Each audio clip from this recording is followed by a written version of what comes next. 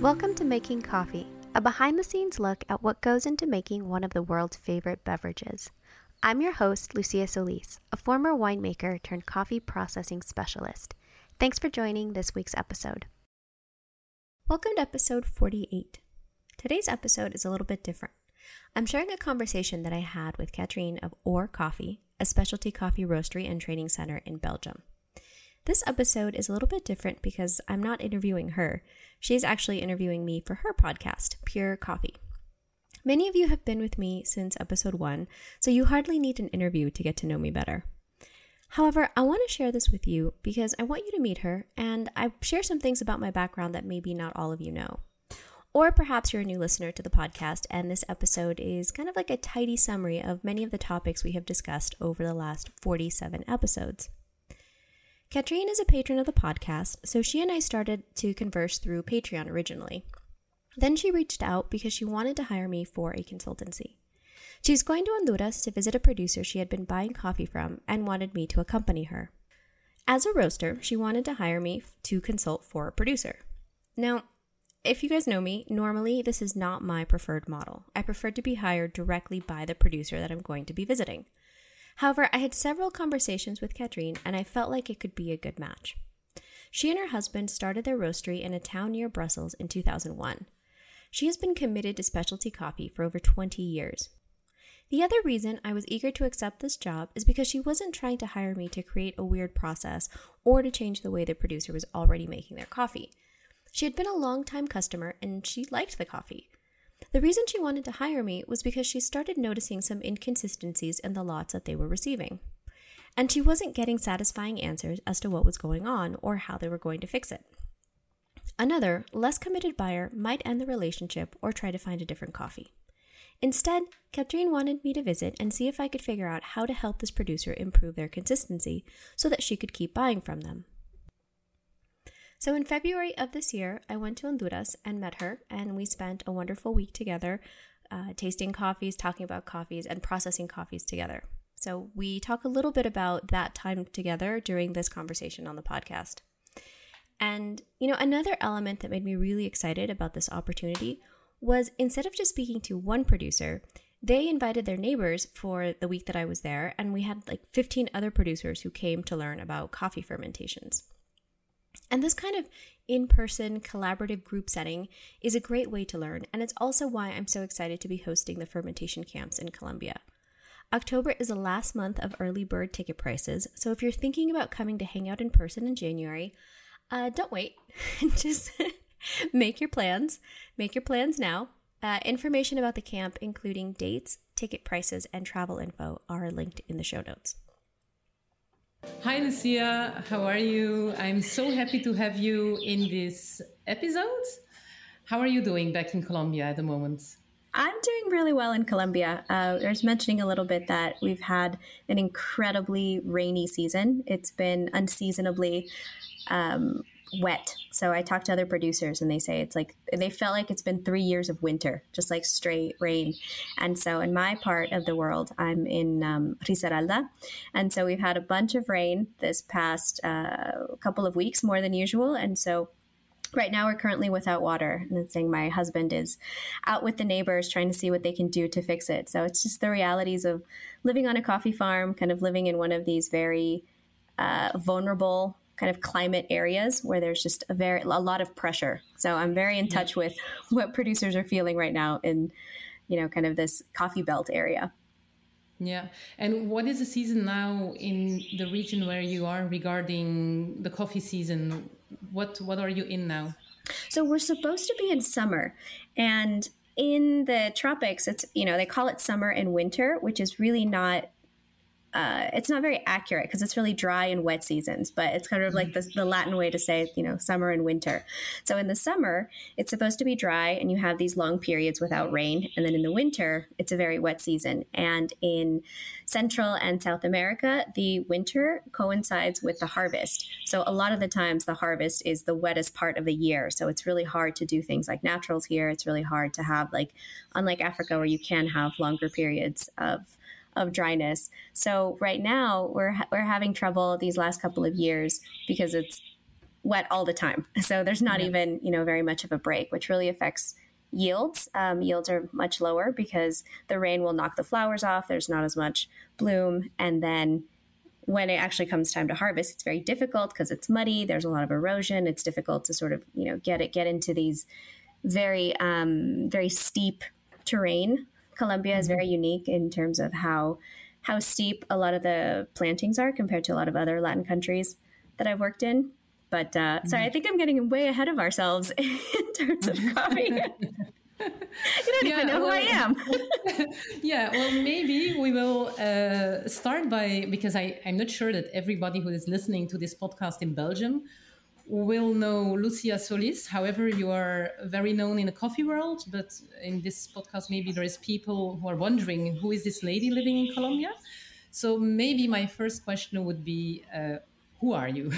Yeah, no, of course. So my name is Lucia and I'm a coffee processing specialist. So I work with coffee producers and their farms to work mostly on processing with a focus on fermentation. But I do get to talk about drying. I get to talk about, more parts of the process. And when people ask me how I got into this job or how they could get into this job because they're very inspired and they find it interesting, it's hard for me to give them good advice because my advice was like, do something else for 10 years and then get into coffee. So what I did was I studied winemaking. So even though I was born in Guatemala, my family left in the late 80s, early 90s because of a lot of civil unrest. And so we emigrated to California. It's a very common story. So I grew up as an American in California and I was able to go to school there. So I went to UC Davis and I loved biology and chemistry immediately. Like I knew when I was 13 years old, I loved science and I was going to do it. I had great high school teachers. So I went to college and I knew I was going to study biochemistry. But it was a very lonely degree for a woman to be in a lab by myself. And 3 years into my degree, I was like, I don't think I can do this for my whole life. Like I had like a panic, a crisis of like, what am I going to do with this science degree that is less isolating? And because I happened to be at UC Davis, there is a wine program. And the wine program, it just allowed me to do chemistry and biology and plant stuff, like all of these things kind of, melded together. And the Napa Valley is really close by. So it was just like the most logical, like move to use my science degree to make wine. It was like, it sounds very like fantasy to like be a winemaker. But for me, I was almost like being an accountant. Like I went to school, I studied math and I'm going to be an accountant. It was like the most applied thing that I could do. So in 2006, I did my first harvest in Napa. And I fell in love with it. And I was like, this is awesome. This is great. So I graduated with my degree and I started working in Napa, making wine. I did that for my nine years. And then after that, I was recruited by a company called Scott Laboratories to do fermentation. So they were looking to enter the coffee industry. So they're yeast manufacturers and they were able to really corner the market for wine, for beer, in dairy, in baked goods, in all of these other corners. But coffee and cacao were completely untapped markets, and no one really knew very much about them. So this was in 2014, and they said, we have all of these yeasts. We know coffee is fermented, but we don't know what that means and what yeast would be best suited for what climates, what varieties. So we need someone to kind of do... it wasn't research because I'm not a researcher or a scientist. It was more applied research. It was more just like data gathering. So my job in 2014 was to take a whole sample of yeast and go to different coffee farms in Guatemala and El Salvador and Panama and Brazil, all of these different countries, and just see what worked and to see which ones gave good results and what were some of the challenges. And then that's how I got into coffee. I didn't drink coffee. I never thought I would be in coffee. I just sort of came in the back door through processing. And that's what I do now. I really focus on standardizing coffee fermentations and really trying to maximize flavor from, what's usually a very chaotic situation. Yeah. Yeah. So now you're working as an independent consultant. That's right. I left Scott Laboratories in 2016. And I did that because I learned a lot and I really enjoyed the job that I was doing. But I realized that so many of producers' challenges, like the problem with coffee isn't that producers don't have yeast. Like that's not their biggest challenge. And so by working with Scott Laboratories, I really had to focus on that and push that. But a lot of the times I would go to the mills and I would see, well, their biggest challenge on quality is like their pulper's not calibrated, or they don't have enough people, or their water quality, or, other things like that. And so by becoming independent, it really let me focus on the bigger picture and really helping producers kind of figure out what are the biggest leverage points for them to improve their quality. And it may be fermentation. A lot of the time it is, but it's usually coupled with other things. So there were other steps first that they needed to take before they eventually could go into that yeast thing. Exactly. So many people got really excited. And I think this is still true. So this was true in 2014 and it's 2022 and it's still true that so many producers get really excited about yeast and they get really interested in this kind of innovative side. And once I get to their facility, they are so not ready to use yeast. There's so many things that we have to do before we can actually get to the level of yeast. So yeah, it's sort of wanting to run before we can walk. A lot of the times I have to give a little bit of a reality check. We're not there yet. Yeah. All right. Now, when I met you for the first time, recently, 6 months ago, approximately, we traveled together to one of the producers that we work with. And I remember that I was really impressed by your way to look to specialty coffee, because I could say it's a different way of how most of the people in the industry are looking to the industry. And I mean, we have this tendency the recent years about going to micro lots, nano lots, very experimental ways of processing. And you were one of the first people within specialty coffee first that were, I think, bringing my attention to the fact that things need to be more scientifically based to be able to have more consistency and things like that. But also you have a different look to all these very experimental things and small lots and things. Can you reveal a little bit about that, your philosophy in coffee? Yeah, I think that's a really great way to put it. I think a lot of people maybe miscategorize me as a scientist, which I do have a science background. I do have a degree. But what I really try to bring to coffee is a philosophy. So I think I'm more of a philosopher than a scientist.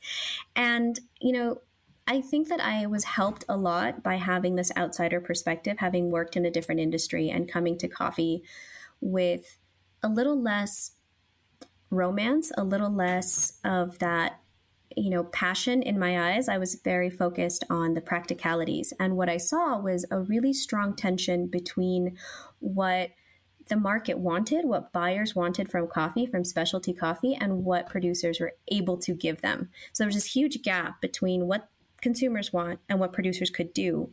And that gap just felt to me like it was getting wider in terms of accessibility to information on the buying side, in terms of being able to access journal articles and going to conferences and really being on the cutting edge of science.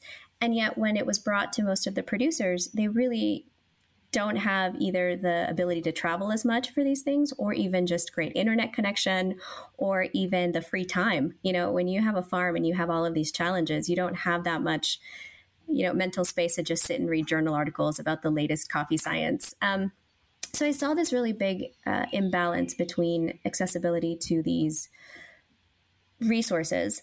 And then I also saw that I feel like there's this idea that we know coffee prices have been poor historically. We know that very often coffee producers don't get the price of production. But then the leap that I see most people make is that, well, coffee hasn't been very good. And so if coffee could be differentiated, if it could be brought out of the dark ages of commodity and into specialty, then we could actually reward coffee producers for the work that they're doing. And then we can pay good prices, and then we'll save the industry and everyone will make more money. And I think it's a very tempting idea, but I think it's very false because it's the same pattern. It's this idea that, okay, we haven't been paying producers enough because they just haven't been working hard enough. So if they just work a little bit harder, if they just do more hoops, if they just do a 100-hour fermentation, that's a double lactic, triple hydro honey something, then we'll pay them more. And I just felt like, I don't think that's the way. And so what I work on with producers is, what I think consumers really want is a certain flavor profile. Maybe they're looking for some fruitiness, or looking for this type of body. They're looking for, something interesting. And so if understanding microbiology, understanding yeast metabolism and bacterial metabolism, if we can hit that profile, I can help them do it much more quickly. And so it's like, trying to think about coffee. If, let's say, for example, you like naturals because you like something that's really fruity and you like it with a lot of body. But naturals are really difficult to do. They can take a month to dry. It takes a lot of labor to be constantly moving them. So what if we can get that same profile in a 30-hour washed fermentation? Now you've saved a producer 29 days of paying for labor and inaccuracies. But the problem is now we have to say washed on the label, and people are like, oh, I don't want a washed, I want a natural. And so what I'm trying to get some education around is like, just like the flavor profile, and don't worry about how a producer got there. Don't worry about what it took to get there. And unfortunately, so much of the way that we're communicating specialty coffee is, the more complicated it sounds, the higher the value. But a lot of those, it's just like acrobatics. It's just like a circus. And at the end of the day, they have very little minimal influence in the cup, or they do influence the cup, but there's also a much easier way to get there. So, that's a big part of my mission, is kind of reverse engineering, like saying, what does somebody like about this coffee? Okay, how do we do that with 10 fewer steps? How do we do that in, 50 days less? Yeah. Okay. So also to get, and maybe that's my next question, besides the fact that often things are not really done based on scientific knowledge, often we see, and I think we are guilty as well, the coffee roasters, we see one process being done in, let's say, Ethiopia, and then we kind of pick it, but like in very generic terms. And then we talk to another producer in Costa Rica or in Honduras. Hey, I saw this, and they try to reproduce, but actually without really very fundamental knowledge about it. It's like just maybe a YouTube movie that explains it a little bit. And so that is one issue. But the other thing that I see often also is a question that I often ask to producers is about their real costs of production, especially when we go to specific processing, anaerobic processing, carbonic maceration kind of things. And I rarely get an answer. And I always have the feeling that most of the producers, they don't really know what the real cost of production is of those small lots. How do you see this? Because you're working and living between producers?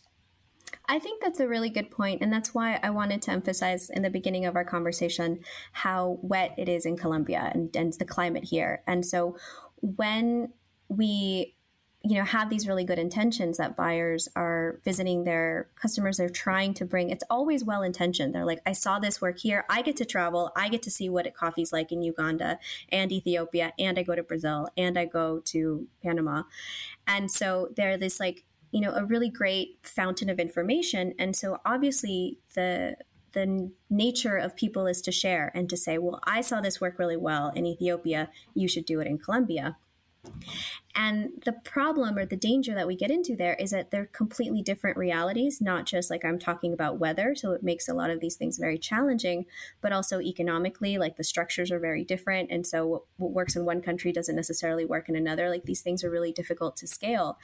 And what I've been seeing is that as well-intentioned as this information is, a lot of the times it creates more problems without this context.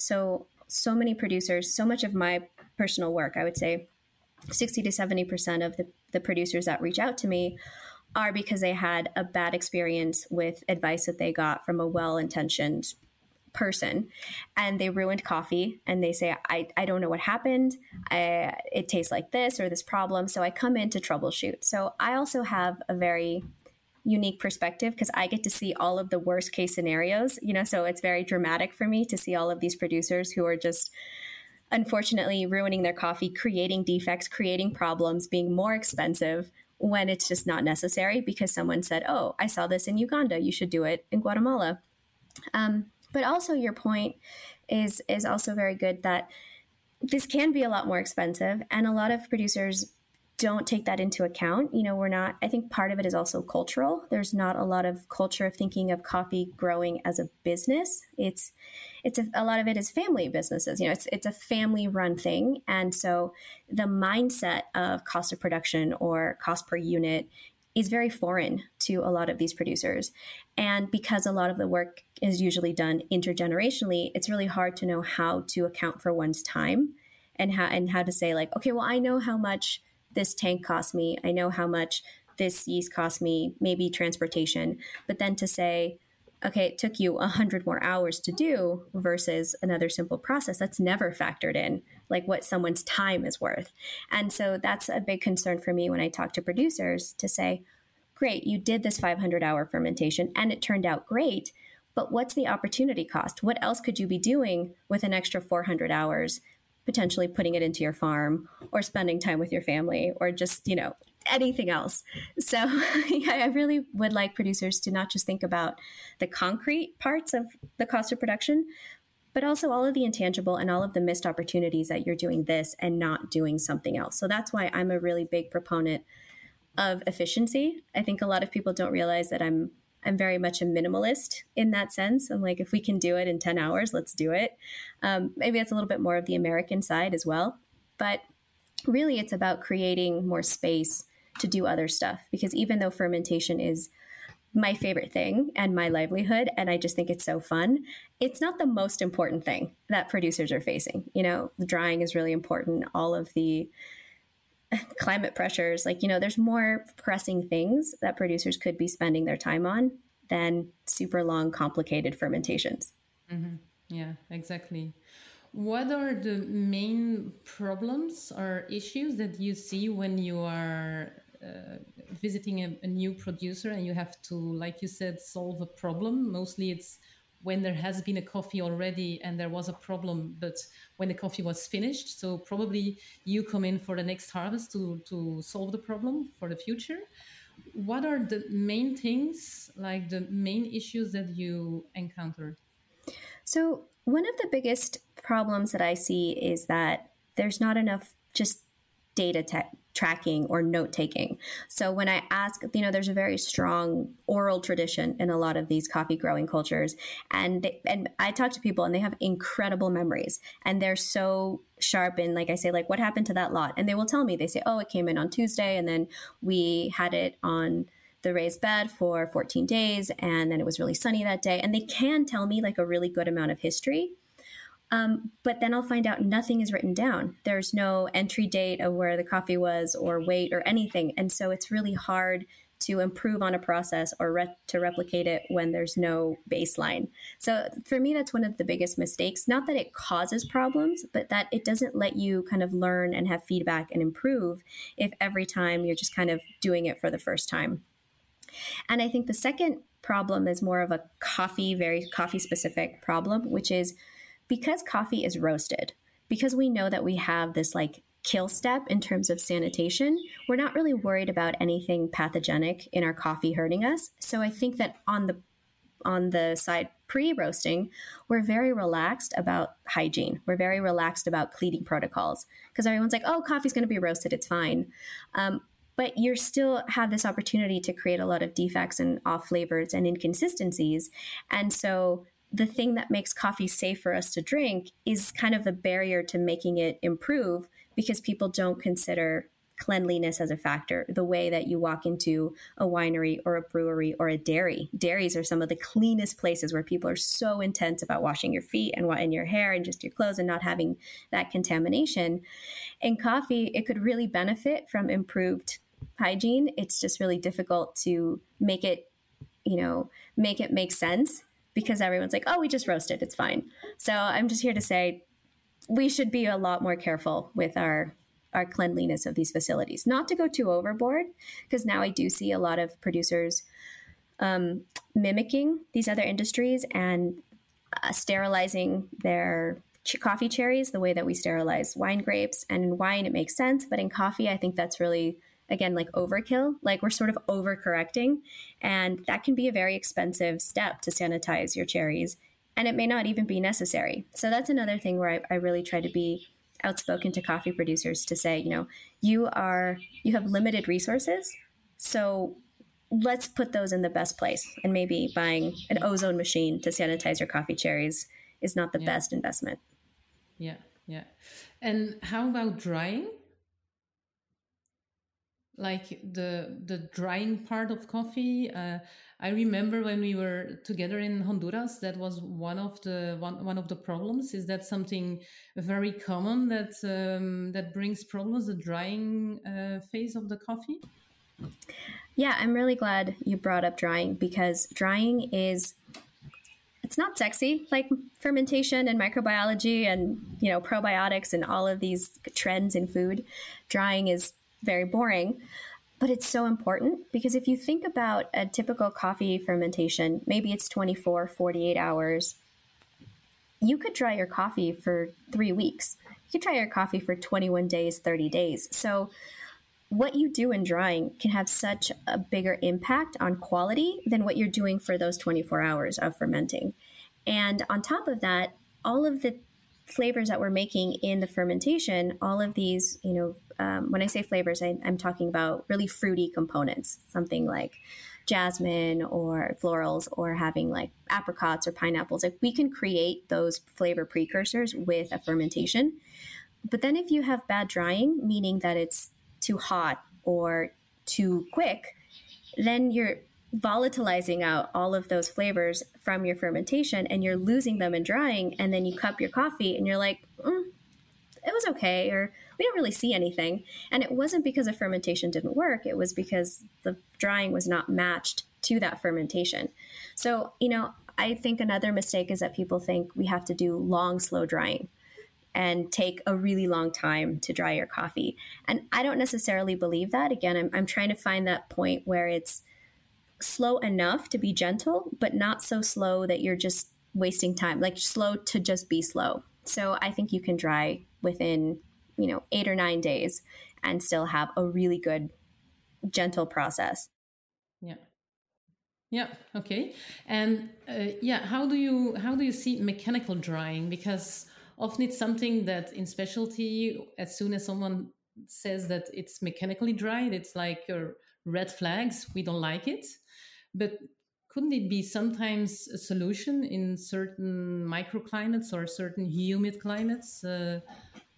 Yeah, I think that this is one of the places where I think as consumers and coffee buyers, we can be really hypocritical, because we love our machines. Like you get so nerded out about your roasters and even our brewers, and like we love the technology side of it. So we're always like, trying to get more into the gear. And then if a producer does it, all of a sudden it's like, no, that's not good. That's fake. That's not artisanal anymore. It's not charming. Yeah.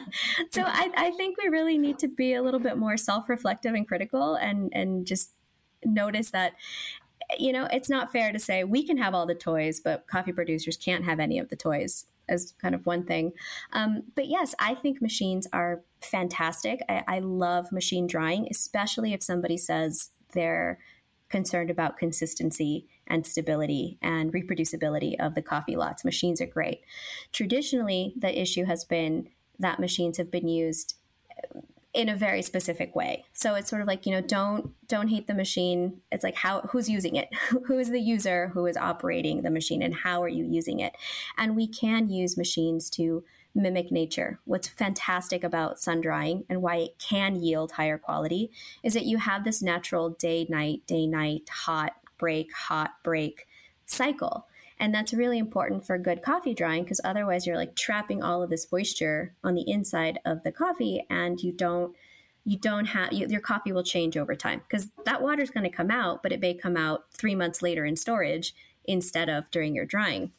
So if we can use our machines to mimic nature, run them for a while, like turn them off, turn them on again, turn them off. If you can mimic that cycle, the machine could be much better for drying than the sun because it's consistent and reliable. And like you said, in places where it's very humid and where it's very rainy, it may be your only choice. And so a machine is something that allows a producer to access a specialty coffee. So I think it's also like, I think a lot of people don't realize what they're asking when they're saying those things. You're specifically saying, okay, if you live in this climate, I am discriminating against you and you are not allowed to produce specialty coffee because you have to produce it with a machine and that's not specialty to me. And so you're really disenfranchising a lot of people if you have these views that specialty coffee has to be all handpicked and hand dried and fermented in a certain way. I just think it's really... like very hypocritical to say this is right and this doesn't count.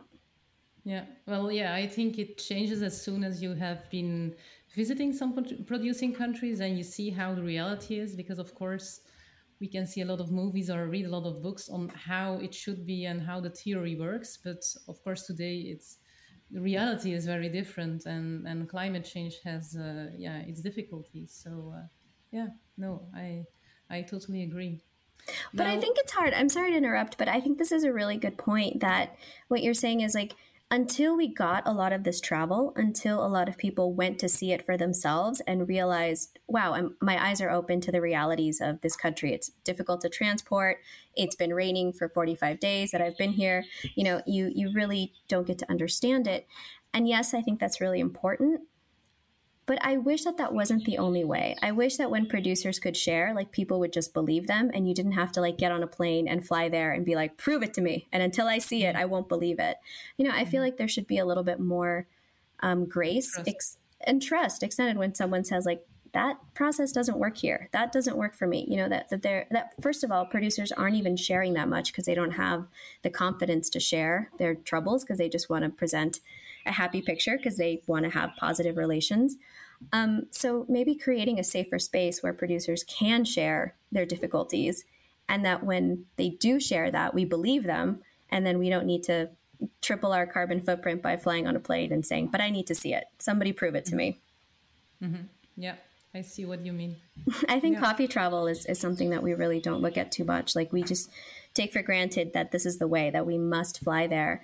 And I think it can be really important, but I think sometimes we're just over glamorizing it, and that not every single coffee trip is as necessary. You know, I've seen a lot of instances with producers that I work with where they will get a visitor and they're buying 5 bags and they flew 3 of their team members to go 5 bags. And I'm like, maybe you could have saved those $6,000 on airfare and just paid a little bit more for the coffee and not had to go visit.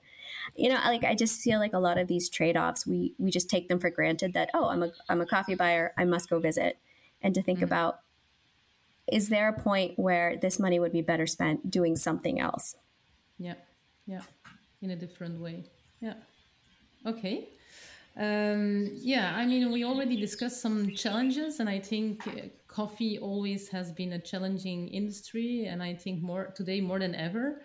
I mean, prices, climate change. I mean, every year there is another reason why producers are worrying. I mean, it's not the most easy business to send your children into when you're a producer. How do you, and I think this is the $1 million question, how do you see the future of specialty coffee, and how do you see, I think like now we have more or less like 20 years of specialty coffee history, where in the beginning it was all very passionate people like us trying to do their best, but sometimes lacking knowledge and experience.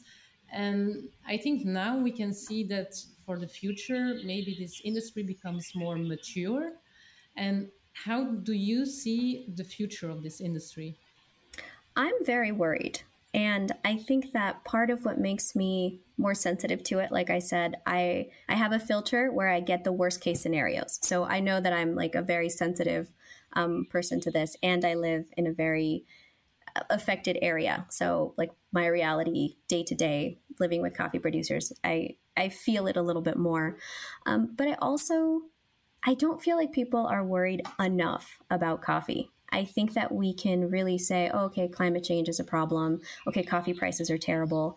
And we can look at the earth and see, okay, we have a 2050 target for when we're going to be like losing all of this agricultural land. And we have this like kind of far away target. I think we have a problem sooner, like you were saying about the next generation. The average age of coffee producers is 65 and above. I don't see a lot of the next people growing. So even if climate change is magically solved, even if we can figure out sort of the economies and the transportation of coffee, I don't see the next generation interested in growing coffee, and even their parents pushing them out of growing coffee. So for me, sustainability doesn't often talk about the sustainability of the people, of the workforce, of who's going to actually be growing this coffee. I don't think we're talking about that enough. And I'm just seeing there's not a lot of people that are interested. And that is a much sooner problem. That is a 5-year problem, and not just the next generation of coffee farmers, but just the pickers. Every single country that you talk to, everyone says there is a labor shortage. No one is here to pick the coffees. And then in specialty coffee, they're also hearing all of this pressure about we don't want machine harvested. We want people to do it. And there's just this huge disconnect. So,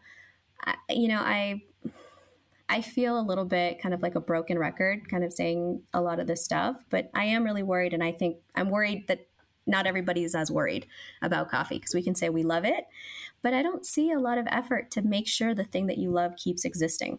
I see a lot of emphasis on the fun parts of coffee, but very few people willing to look at these kind of difficult aspects of coffee.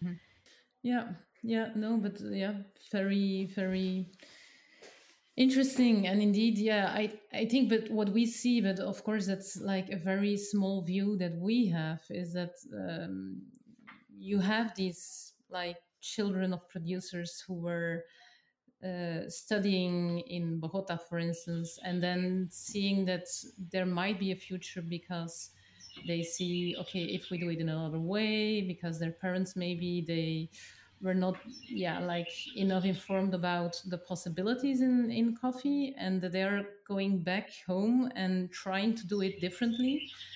But again, it's like very young examples and young companies, so we don't see yet the result of that. It's like very young, passionate people in their 20s trying to do something different, but we don't see yet the result of it and how these companies will be profitable in time.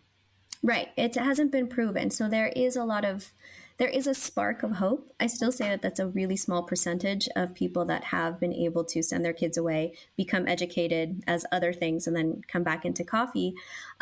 But the gap that I still see is that there are a lot of educated people in coffee, but there's very few people in coffee educated about coffee. There's a lot of people that have their degrees in something else and are trying to apply it to coffee. But coffee science, coffee professionals in that way are very few and far between. So I think even though we're getting a lot more educated minds into coffee, there's still very little coffee education. And so that for me spreads that gap out a little bit more. And I think the reality of most coffee producers in the world is that they don't have these opportunities for this higher level education that they can, bring back into the farm. Like, we're talking about the 1% of the 1% of coffee producers. And I'm just like, I don't know if that's going to be enough. So yeah, I think that the point that I want to bring across is that there are a lot of educated people in coffee, but very few educated people about coffee in coffee. Mm-hmm. And I think that gap, I see that filling. I see a lot more courses being done on coffee, a lot more coffee education kind of coming up. But what I'm very concerned about is that gap, that lag behind the information coming out, the people learning it. And then what you mentioned was the implementation and seeing, is it actually a viable model? Because what I'm seeing right now is a lot of enthusiasm, a lot of excitement, and I just haven't seen the results yet. Mm-hmm. Yeah. Do you have something like the role of us being the coffee roasters somewhere the other side of the world? what do you think that our future role should be, or what can we do as a roaster to, as a small specialty coffee roaster? I think that the desire comes out of being advocates for coffee. So I see so many roasters and buyers that do passionately love coffee and that see that coffee can be an agent for change, and it attracts so many different people. And I think that original desire to be an advocate and to be helpful and to try to bring more awareness to single origin and to process and to particular producer stories, I feel like that was such a great idea, but it's getting so commercialized and corrupted. And I feel like we've really lost the original thread of what that was supposed to be. And I see it turned into a little bit more of a romantic, glamorous job of a green buyer that gets to jet set and, do all of this stuff. And so I feel like it's really important at this time for the industry to be a little bit more self-critical and say, am I actually helping? I know I want to, I know I meant to, but trying to get that feedback of, I think I'm helping, but like asking the people, like, are their lives really different? Are they actually getting paid more? Are they being fairly compensated? Or do I just want to make myself believe that because it feels nice and I'm putting their picture on the bag and stuff like that? So, and I think that's going to depend on everybody. I think there's so many people that are doing really good, important outreach and really good work. And there's also people that only look like it and aren't really accomplishing anything. So like those two people really can look the same. Someone who's like doing awesome work and helping, and someone who's just trying to have a really nice Instagram. And it's really hard to know which one's doing anything. So mostly that I just, would ask, and just regular consumers, even just somebody sitting at home who buys coffee, to say, what am I paying for? What am I supporting when I'm buying this type of coffee? And there's a lot of really great options out there too. It takes a little bit more effort to try and kind of weed out the marketing from something that's genuine, but I think it's there. I think you can find it. I think as a consumer, it's not so easy, and you really have to take the time to dig into it and to ask questions to figure out who is, doing or trying to do the things correct, and where it is more marketing speech and talk. Okay, thank you. I think you kind of answered the questions I prepared. Maybe to finish, I would like to ask you if you still have something that you want to share with the listeners of this podcast, besides what we've been talking about already. Yeah, and it's a theme that keeps coming back to me is this idea of hypocrisy and this idea of, I'm going to pick on my mom a little bit because my mom loves coffee. My mom is somebody who one Mother's Day, what she wanted was to get this latte from Blue Bottle in the Ferry Building in San Francisco. And it was Mother's Day and it was a Ferry Building and it was such a long line. And she was like adamant that we stand in line for like 45 minutes to get her latte. And she was really happy and we all got a coffee and it was fine. But like, even I don't have that type of patience and coffee love to like stand in line for a really long time. And so I see a lot of people that are like passionate about the beverage and all of the things that it can do. But I tease her because I'm like, Mom, a latte is like 80% milk. I'm like, you love milk. I don't know how much you love coffee. You love milk. Yeah. And I can't get her to drink coffee, just regular filter coffee. So I want to have people who love coffee maybe be a little bit more reflective about what it is they love about coffee, and to maybe have, I've talked about this before too, kind of expanding our vocabulary and having a few more words or a few more things to talk about so that coffee lover is this really broad sense and it can encompass a lot of things.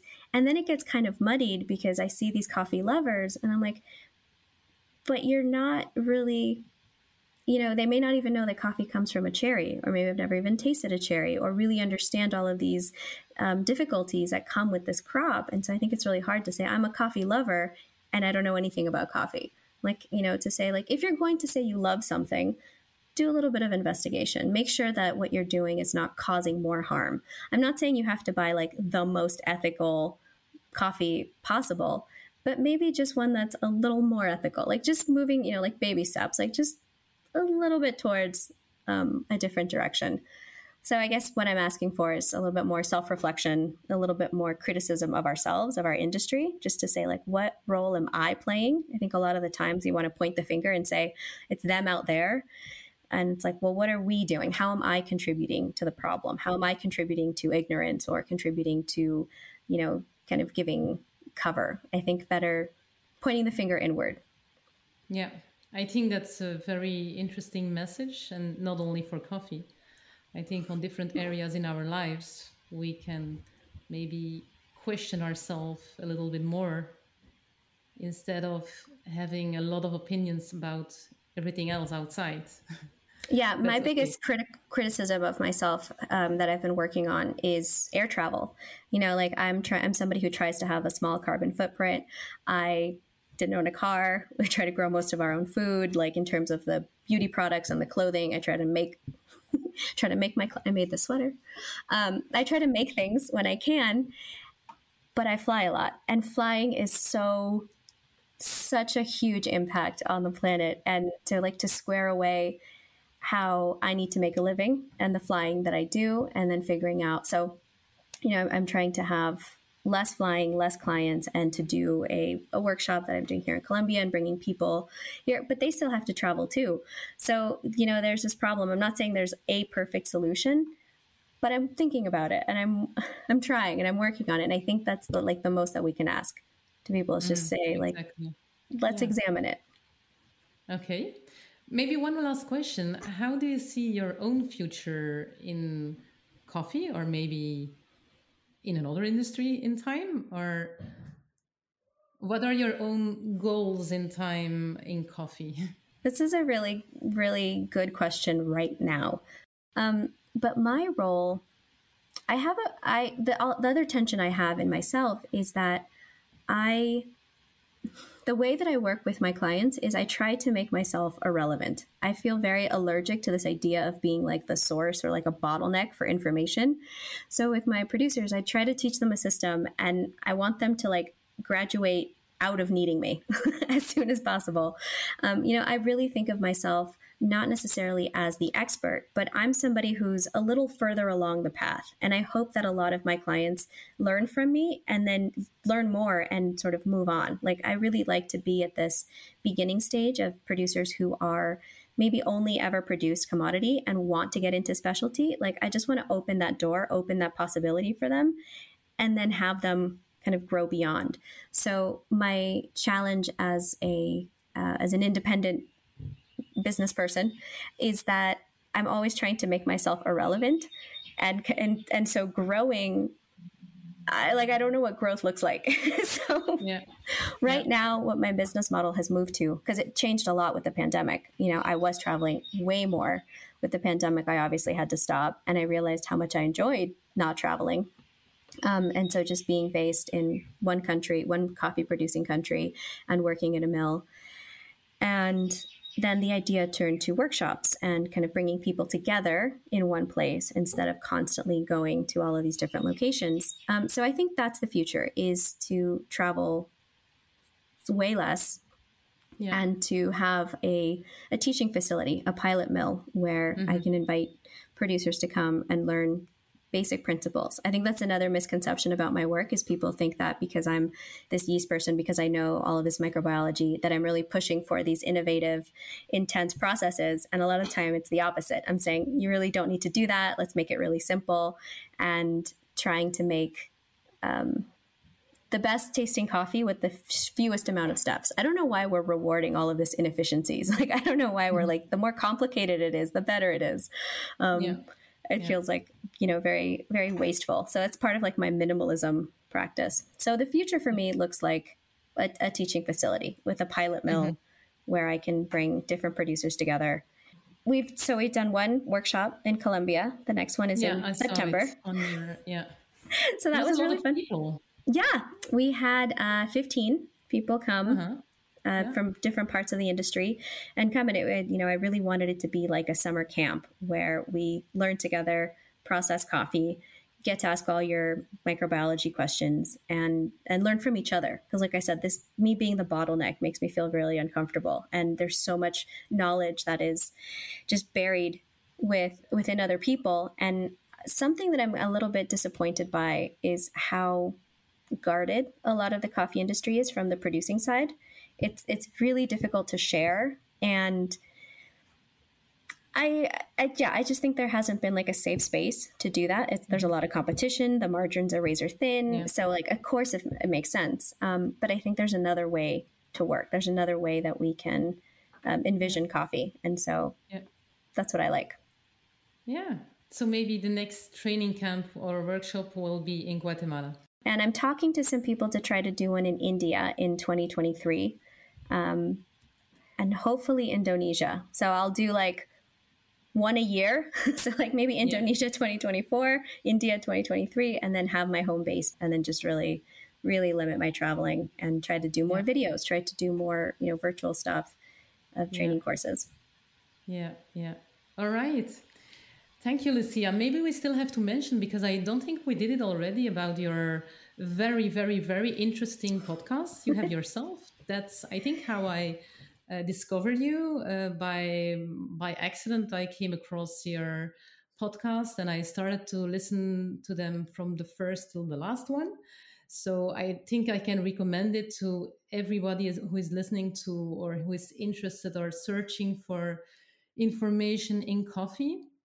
They should definitely listen to your podcast. Yeah, thank you. It's called Making Coffee with Lucia Solis. And I made it I just had all of these ideas and I found myself repeating constantly. And I was like, oh, this is kind of silly. So I'm just going to put it in one place and have an audio library. And the original goal was to just have it be like the 10 episodes of the kind of frequently asked questions, like the things that producers have the most challenges with understanding sugar usage.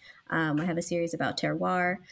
And then it kind of turned into this thing that people really enjoyed, because I talk a lot about my winemaking past and I make a lot of comparisons about my wine past and how we can apply it to coffee and what we should apply and what we shouldn't apply.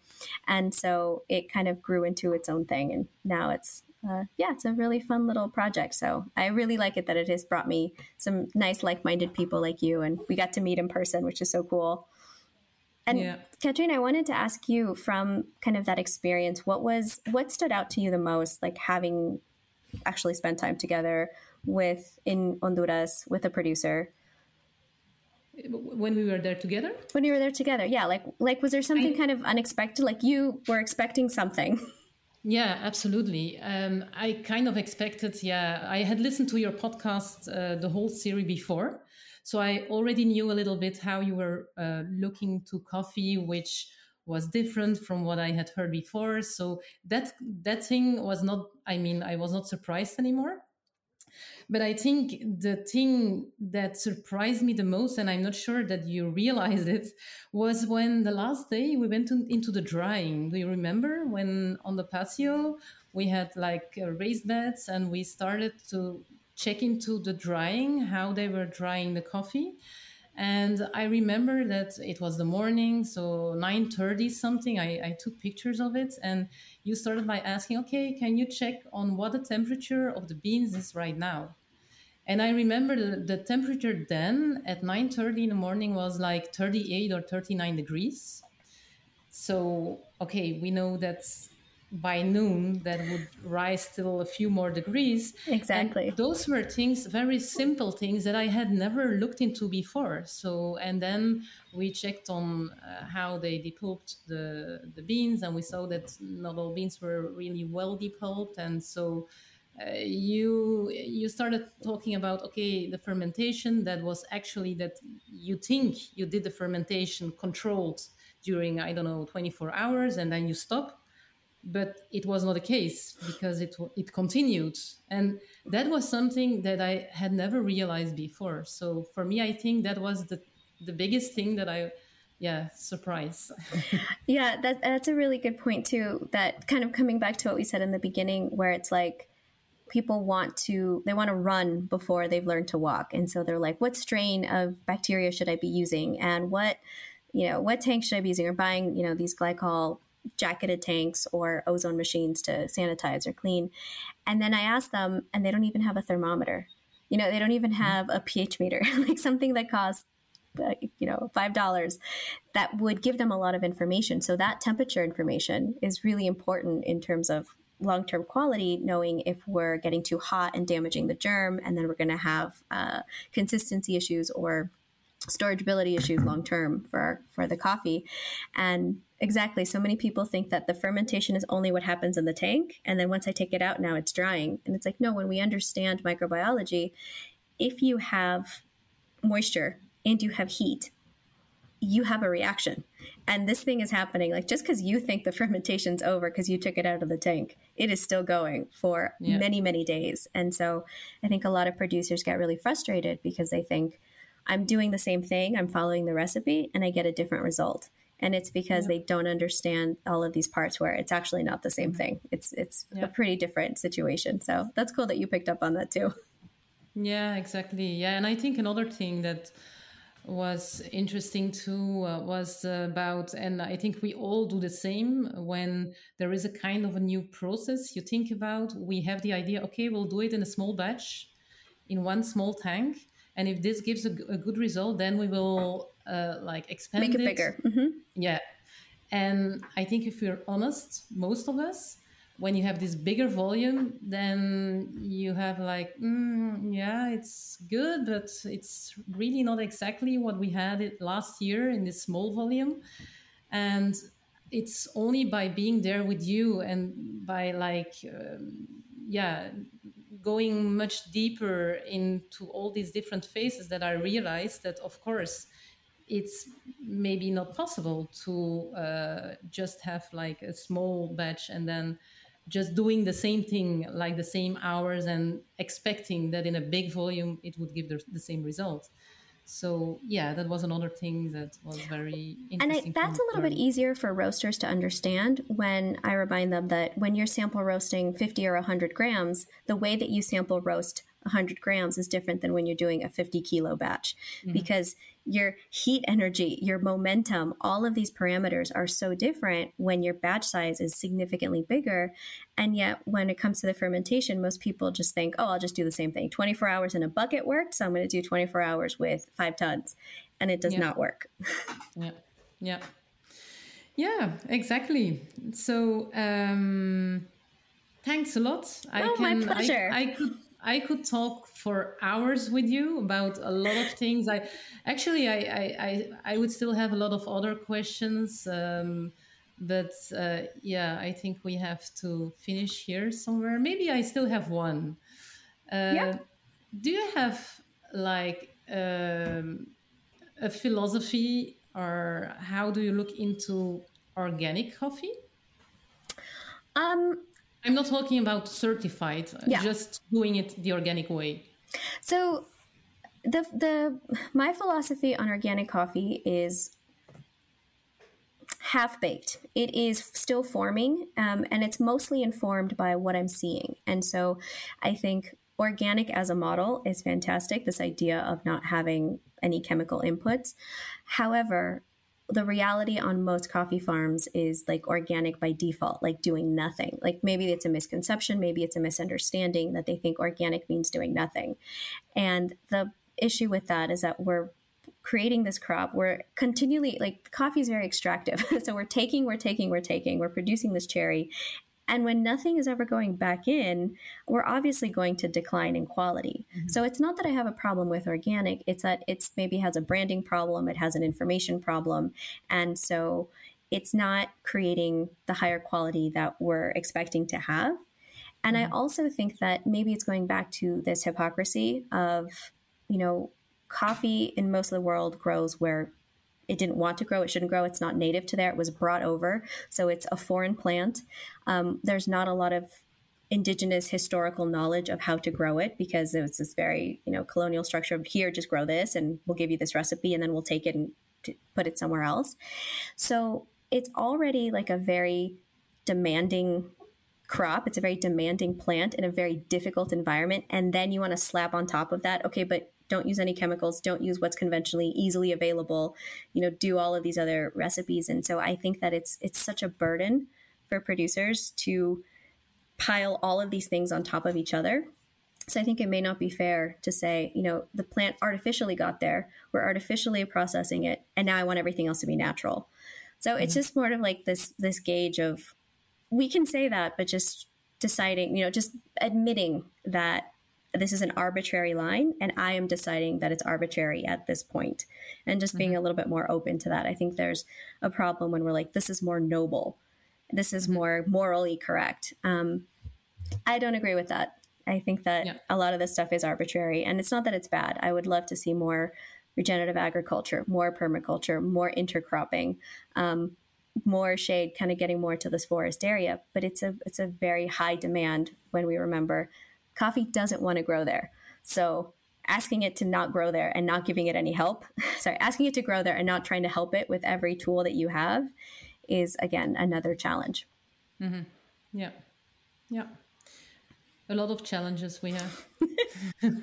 Yeah, and I love this too. I could talk to you for a long time. We can maybe do a part 2 if your audience likes it. Yeah, maybe you have to ask the people if they have questions that were not answered in this episode, and maybe we can ask them that they send their questions and we can have another one. Yeah, I would love to do that. We do a listener question part 2 episode. All right. Very good. Lucia, thanks a lot really for your time, because I know you're very busy. I can follow you on your Instagram. If you're not busy in coffee, you're busy with your cats and dogs. I was going to say, I'm very busy living a retired life of my garden and knitting. Yeah. So thanks a lot. No, my pleasure. It was really great to see you and great to chat. And I really appreciate your thoughtful questions. Thanks for hanging out with us today. And if you guys are cool enough to speak Dutch, you can check out the rest of Katrien's episodes on the Pure Coffee podcast. Most of the episodes are in Dutch, but you can find some in English like mine, and an interview with Katia Lopez, who works for Cup of Excellence. And there's also an episode in French as well, which I'm very envious of, all this ease of language. I think it's very cool. Links to purchase coffee or listen to the podcast are in the show notes. If you like this type of conversational episode, let me know, and I can include more in the future. Hop over to patreon.com/makingcoffee to support the show and let me know your thoughts on future episodes. The patrons make it possible for me to carve time out of my week to make these episodes and to have them available for free to everyone else. Patrons now also have access to the Discord live discussions. That's like kind of the podcast after the podcast that we make together. And if you join, you don't just get to talk to me, you get to talk to other awesome members. If you enjoy listening and get value out of these episodes, please share with a friend who loves coffee or wine. And for episode updates, consider subscribing to my free and infrequent newsletter at lucia.coffee. Lucia is Luxia. Thanks for listening, and remember, life's too short to drink bad coffee.